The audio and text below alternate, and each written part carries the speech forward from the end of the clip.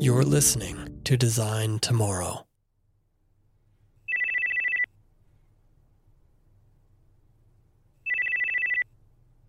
This sound is a little piece of tech history.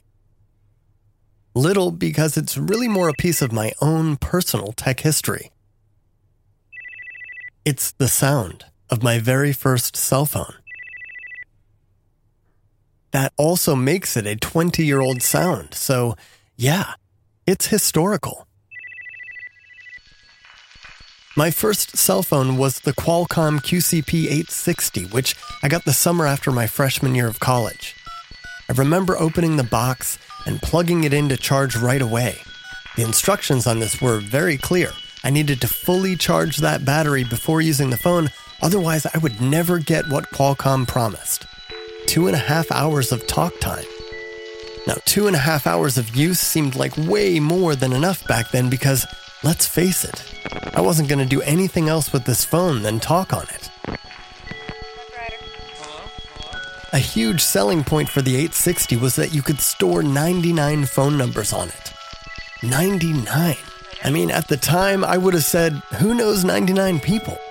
But in today's social media world where knowing someone or being friends with someone means something totally different than it used to, I can simply rephrase that sentiment. Who has 99 people that they'd want to call on the phone? I certainly didn't. But suddenly, I could call the handful of people I would otherwise have called from a landline or a payphone anytime I wanted, from anywhere I wanted. It may sound quaint to marvel at that, but marvel I did. So let's jump ahead 4 years later, when I got my second cell phone. I had just graduated from college, and so I went right out and signed up for my own wireless plan with Cingular, and they threw in a phone, the Siemens C56, and I loved this thing right away. First of all, it was tiny. I mean tiny, tiny. Now, the Qualcomm phone I just retired was sub-branded as the thin phone, which it was for the time. It was just over 1/2 inch thick, but it was also 5.5 inches long. I probably kept it in such good shape because I hardly took it anywhere. This new Siemens phone, which I started calling my Egg, was just a tiny bit thicker, but otherwise much smaller. Just 4 inches long by about 1.5 inches wide. Now, I know that probably doesn't sound that small, but just to put it in perspective, look down at your phone. You've probably got one about the size of the one I have, somewhere in the neighborhood of 5.5 inches long by 2 3/4 inches wide. That's about the average smartphone size right now, and more than twice as big as that old Siemens phone. If you've got something like the iPhone XS Max, you've got a phone more than 3 times this big. Seriously, you could almost Tetris 3 of that old Siemens phone on the surface of an XS Max. Anyway, you get the idea. Phones were cute and small back in the day. You could have one in your pocket and no one would know. The thing is, I didn't get a new phone because it was smaller, even though that was a thing back then. Smaller actually was better. Besides the size, the specs on my phone also weren't so much better than my previous phone to make them a reason to get it. Sure, I could store more than double the phone numbers, and there were new ringtones, and talk time had also doubled, but none of this mattered to me. The main reason I started using this phone was I had to. As a newly emancipated college graduate, I needed to get my own cell phone plan, and no one was going to let me hop on their network with my old Qualcomm. This was the time when the carrier gave away phones. So, new plan, new phone. And you know how many more times I followed that pattern? Probably about 6 or 7. Because it got to the point where every couple of years you'd be eligible for a phone upgrade if you renewed your cell phone plan. That is a lot of phones. And meanwhile, the industry making the phones and the software on those phones were pushing out new versions constantly. The past couple of decades has felt like a game of technological Pac-Man. Consume or die. What if things were different? What if your phone, the one you're using right now, was your last phone? Take a good look at it and imagine using it for the rest of your life. Could it even last that long? Maybe the more provocative question is, could you? The answer is no, on both counts. The company that made your phone is betting on your boredom, envy, or privilege-enabled curiosity kicking in pretty quickly, even before the phone itself gives out. And for those of you who would be perfectly happy buying one phone and using it for the foreseeable future, well, there's just not a whole lot of it to foresee. They've made sure that your phone won't last longer than the successor they're designing right now and hoping to sell you next month. One way or another, whether your battery eventually degrades, given the 20% hit it takes every 500 charges, or the motherboard just can't take another day of heat, or let's be honest, you shatter the screen on the bathroom floor, you'll be buying a new one sometime over the next handful of years. Probably sooner. Today, I want to think about what that means. What happens to a planet and its people when technological progress is measured in product cycles? And what happens when there's no balance sheet to account for the other side of that? When every new product leaves billions of products and accessories and packaging behind? Can we really call it progress when it creates so much waste? You're listening to Design Tomorrow. I'm Chris Butler. Stay tuned.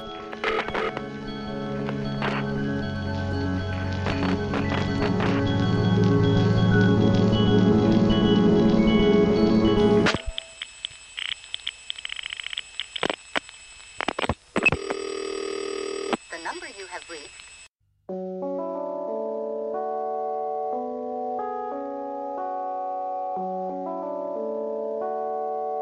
Design Tomorrow is a podcast about design, technology, and being human, which, admittedly, is a lot to be about.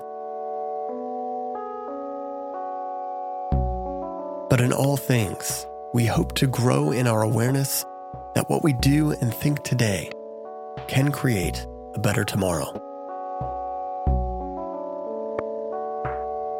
You can follow the show on Twitter at Design Tomorrow. Just leave all the vowels out.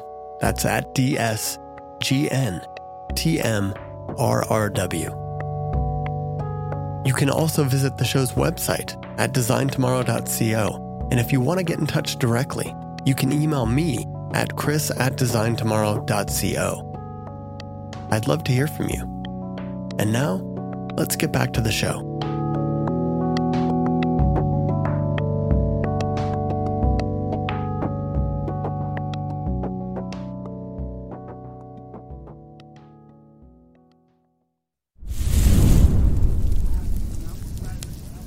We started this episode with a single sound, and so we'll start here with another.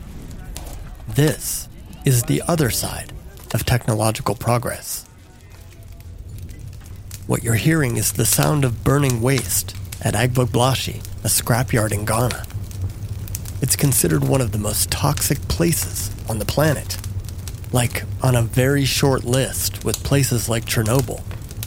People live here, spending their lives scavenging and breaking down electronic waste so they can sell the precious metals like copper and aluminum found in circuit boards and wires. The rest, they burn. 8 years ago, worldwide mobile phone production was around 500 million units. 6 years ago, it was double that. Today, there are significantly more phones in use than there are living human beings. That is a staggering number, but a number that is truly terrifying is one that is at the moment unspecified. It's the number of mobile phones that have ever existed. The ones like my first cell phone that aren't in use anymore and are still here somewhere, tucked in a drawer, absorbed by soil, consumed by an animal, burned and evaporated in our atmosphere, and then rained back down upon us. What we do know is that in 2014, the world produced 42 million tons of electronic waste. Just that 1 year. That's 115 times the Empire State Building. That's 7 times the weight of the pyramid at Giza. Now, most electronic devices can be carefully broken down, and much of them can be recycled. But they're not. Most of them are buried, burned, or broken down by acid baths, and typically a person is nearby when that's happening, their body exposed to toxic fumes and smoke. The miles and miles of waste dumped at Agbogbloshie leak lead, mercury, arsenic, zinc, and flame retardants into the surrounding environment, thoroughly poisoning the ecosystem.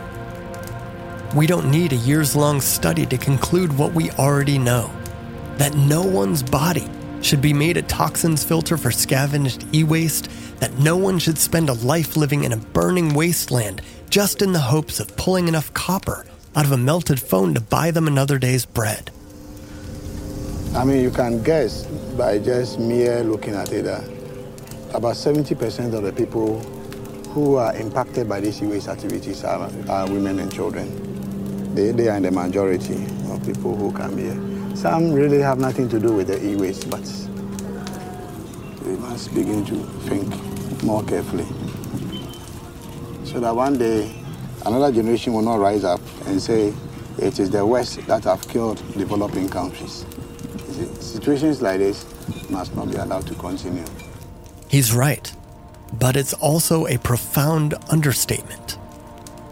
When it comes to the cost of consumption, we don't have the luxury of thinking of one day, as if it's sometime far off in the distant future. Agbogbloshie may not be in my backyard, but it's the literal backyard of millions of people who are just as entitled to a better way of life as anyone living on this planet. And meanwhile, the combined millions of tons of copper, iron, gold, silver, and aluminum that can be recycled from e-waste could be the catalyst of a much more functional, worldwide recycling system that safely employs many people. And while we're thinking about recycling, let's relocate. I want to show you something else.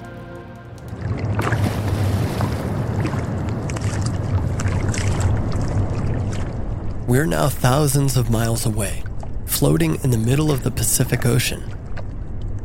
Now we're on a boat, of course, but for the moment, picture yourself floating on a raft made of plastic. Except your raft isn't a neat machine-made vessel, it's a haphazard mess. Sheets, buckets, bottles, but also countless small bits of it, all stuck together by wood pulp and chemical sludge. What you're floating on is just a tiny piece of what's called the Great Pacific Garbage Patch. You've probably heard about this before, but if you're like me, you probably imagined something more like what you'd see at any local beach. A dense collection of those recognizable things you'd expect to see in a recycling bin bobbing along in the water. Except in this case, just a whole lot more. For some reason, I always imagine a bright red Tide bottle floating by, or one of those foam noodles you'd play with at the pool. But as it turns out, the Great Pacific Garbage Patch is much more spread and diffuse than that. So much so that you can't even see it in satellite imagery. Nevertheless, it's still a very big, very dense, environmental mess. To understand that, you have to get a little familiar with the numbers. See, this patch is spread over hundreds of thousands of square miles. That alone is hard to imagine. But it's also made up of tens of thousands of tons of plastic, an estimated 1.8 trillion individual pieces. Now here's the interesting part.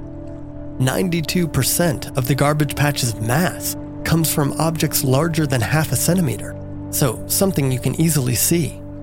But 94% of the total number of objects in the patch are microplastics, as in something less than 5 millimeters in length.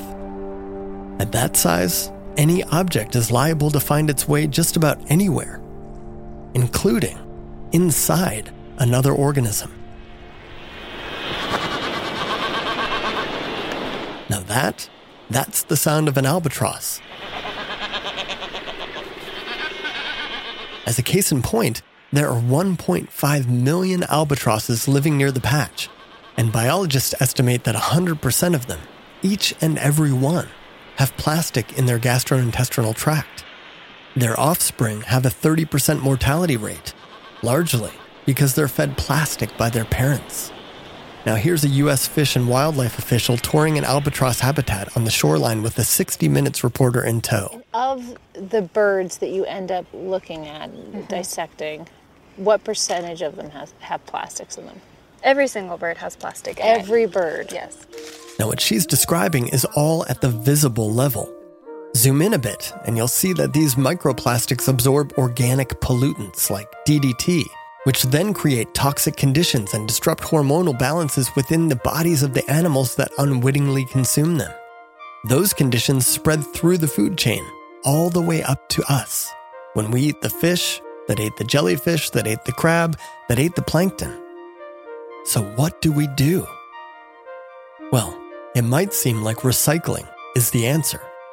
The problem is that we're actually not that good at recycling. Plastic especially is hard to recycle. To properly collect it, break it down, and reuse it costs a lot.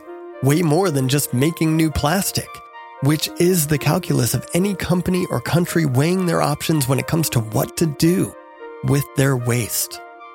That's why waste is so often sold from one country to another. But that's not recycling. That's just kicking the can. Or, in this case, kicking the Tide bottle. That is why the Pacific Garbage Patch is still growing.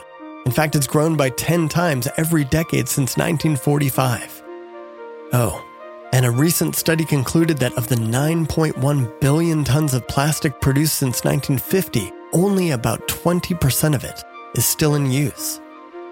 Of the 7-ish billion tons of plastic that is no longer used, only 9% of it was recycled.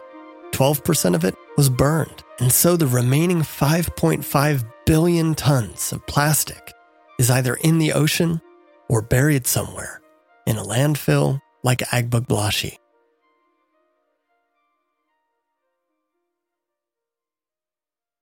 We started this journey with a mobile phone. And while it might seem like the distance between your phone and the Pacific Garbage Patch is pretty long, like literally thousands of miles, it's just not. Something you've touched and used and valued is floating out there. That's a guarantee. And as abstract as microplastics are in comparison with mobile phones, microplastics come from mobile phones. We're caught up in a consumption cycle that treats pocket-sized computers like to-go containers, in that they're both designed to be held for a little while and then spend eternity buried in a landfill or floating in the ocean or burning in Africa. It's as reckless and wantonly wasteful as it sounds. But according to the billion-dollar industries that sit atop that cycle, it's perfectly normal. Progress even. If by progress they mean keeping the hamster wheel spinning, or that there's a thing that came after another thing, or screw it, that we're progressing toward the day when everyone lives on islands of plastic, then yay, progress. But boy does that leave us all with a sickening number of notches on our consumption headboard. Not to mention a sickening feeling within our bodies as their plastic content increases at the microscopic level. And as easy as it is to blame the big companies, we are all a part of it. I've tried plenty of times to recall the full list of mobile phones that I've ever owned, and I'm ashamed to admit that I actually can't. Nor can I tell you where all of them are today, so it's only fair to assume that they're buried in a landfill, or floating in the ocean, or burning in Africa. And you know what? That is not okay.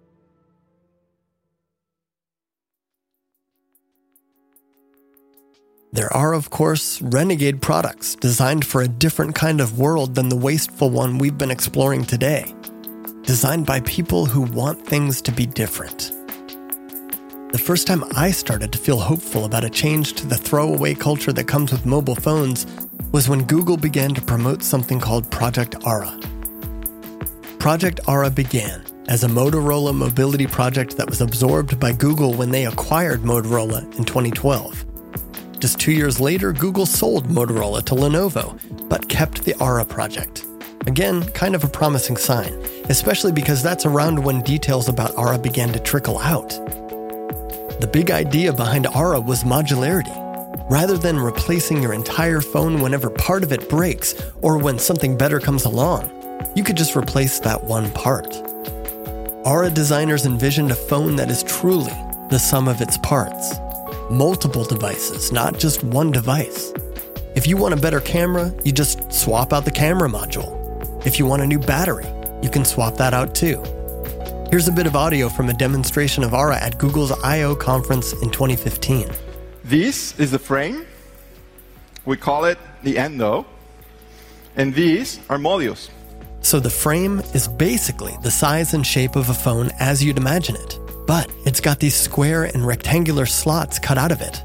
It almost looks like a stack of Tetris blocks if you were looking down at it. And the modules, well, they're the square and rectangular pieces that can be fit into the slots.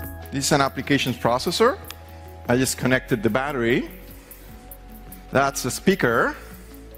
And this is another speaker. I want my Aura in stereo today. As a basic concept, this was really cool.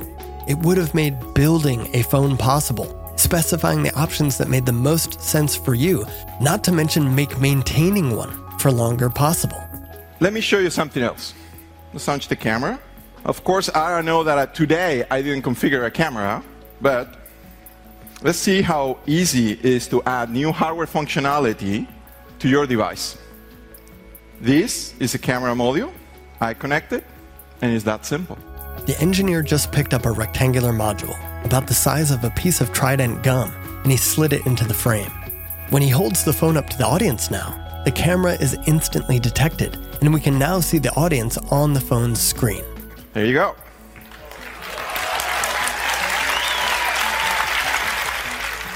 It's a pretty persuasive demonstration, and a pretty cool concept. But what's good for consumers isn't necessarily good for companies. The practical reality of the Aura vision is complicated, like really complicated, and that's why Aura never got off the ground.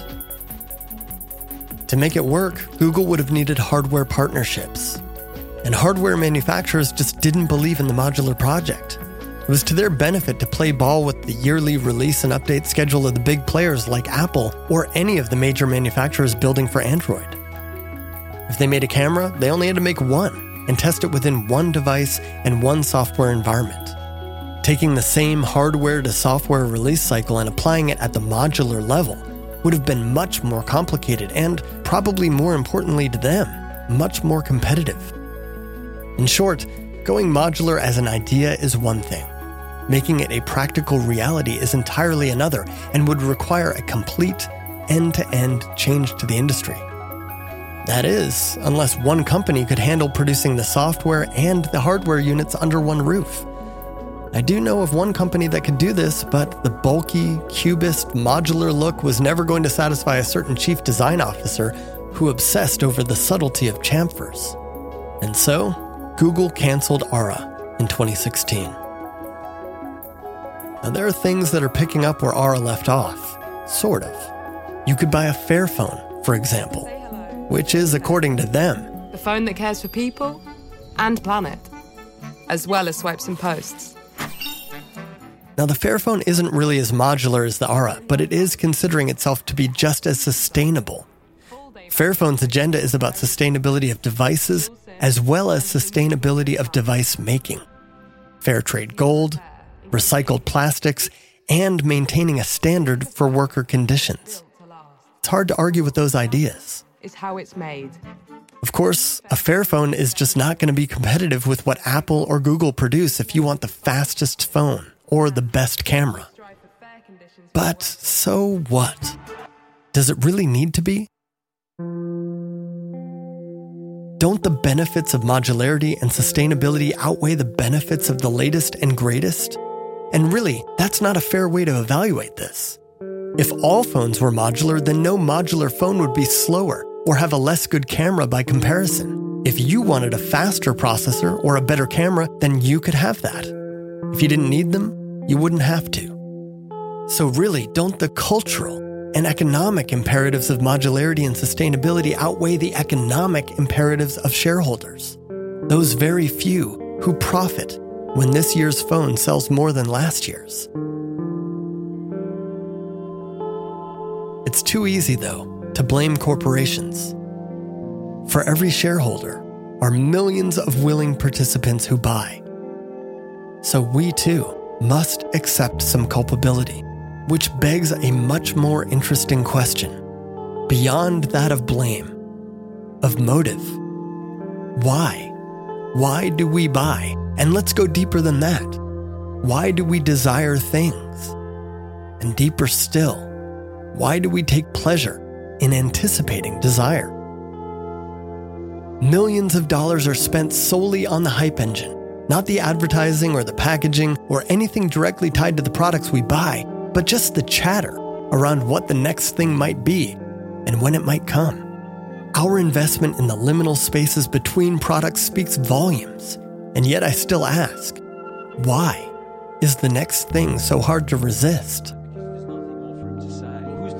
In an interview with Marc Maron on his WTF podcast, the film director Danny Boyle, the director of the Steve Jobs biopic, said something interesting about Steve Jobs. I mean, he does say one thing, which is when he holds his hand up effectively to acknowledge that despite all the amazing products that he's made, which are perfect, as we know, in many ways, he is himself poorly made. So, and that's a beautiful... Despite all the amazing products he's made, which are perfect, he is himself poorly made. That is quite the epitaph. In juxtaposing Jobs' humanity, his failings, and frailty with the colossal impact he's had on our culture, Boyle isn't dismissing his achievement or even judging it. Instead, I think, he's cutting to the core of our question of motive. Jobs, even as he approached death, continued to invest his time and withering energy into that very machine which fills our tabs and inboxes with anticipation and analysis, our faces with the cool glow of infinite information, and yes, our landfills with glass, aluminum, and toxic elements. Jobs, whose last words were so reportedly intrepid. Wow. Wow. Wow. Leaving as any person a complicated legacy which, depending on how you look at it, balances creativity with destruction, endurance with entropy. That is the very tension of embodiment. It's the taut, exposed nerve, the root of all we do with our bodies and suffer with our minds. We yearn for endurance, for commitment and continuity, for things that last, relationships, things, and of course our very selves. Yet our bodies resist with every fiber of their being, not just by craving novelty.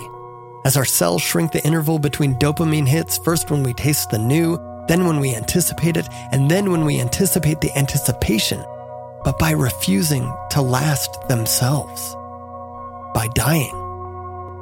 Death is the only anticipation to which our bodies will not become addicted. We live in an upgrade culture, but our bodies don't upgrade. You get one, and that's it. A mind aware of its body's destiny is a mind in need of release and vulnerable to seduction. So long as we can imagine something, anything, that comes next, we have hope of perseverance. So why do we consume with such destructive ferocity? Would it be too ironic to conclude that it is simply because we want to live? Because we know of no other way to express that?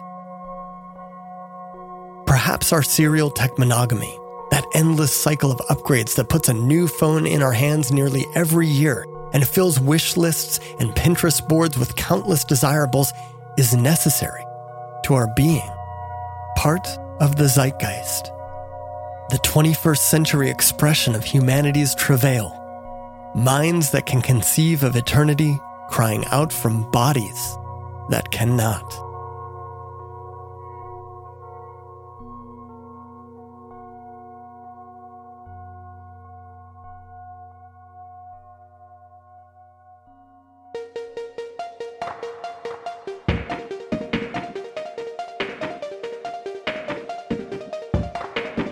Well, friends, that's all for today. I hope you've enjoyed this episode of Design Tomorrow.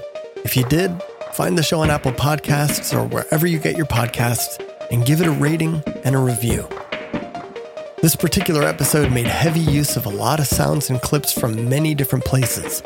I've linked to all of them in the show notes. Now, whether you directly contribute to the making of the kinds of things that find their way into landfills or float in pieces in the ocean isn't as important as whether you directly contribute to them getting there.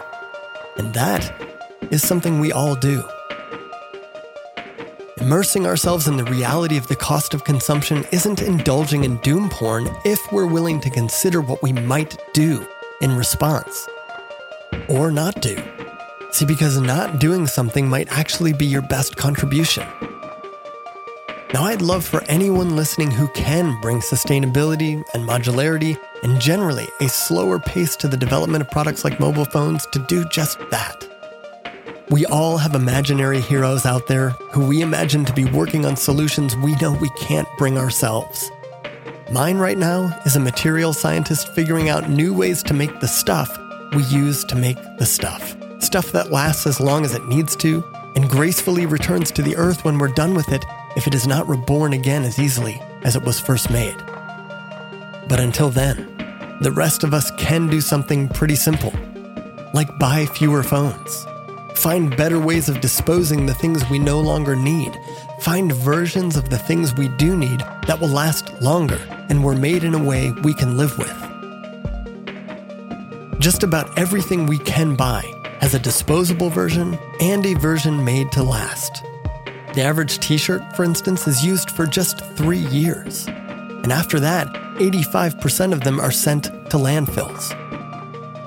What if you took pleasure in making things like that last longer? Now, I'm in no place to moralize on this more than anyone else. While I value a well-made thing, and while I would prefer fewer things that last longer, and while I am as concerned by the observable environmental toll of consumption as anyone, I'm just one person. I know I can't change much on my own, with the limited access and the limited skills I have.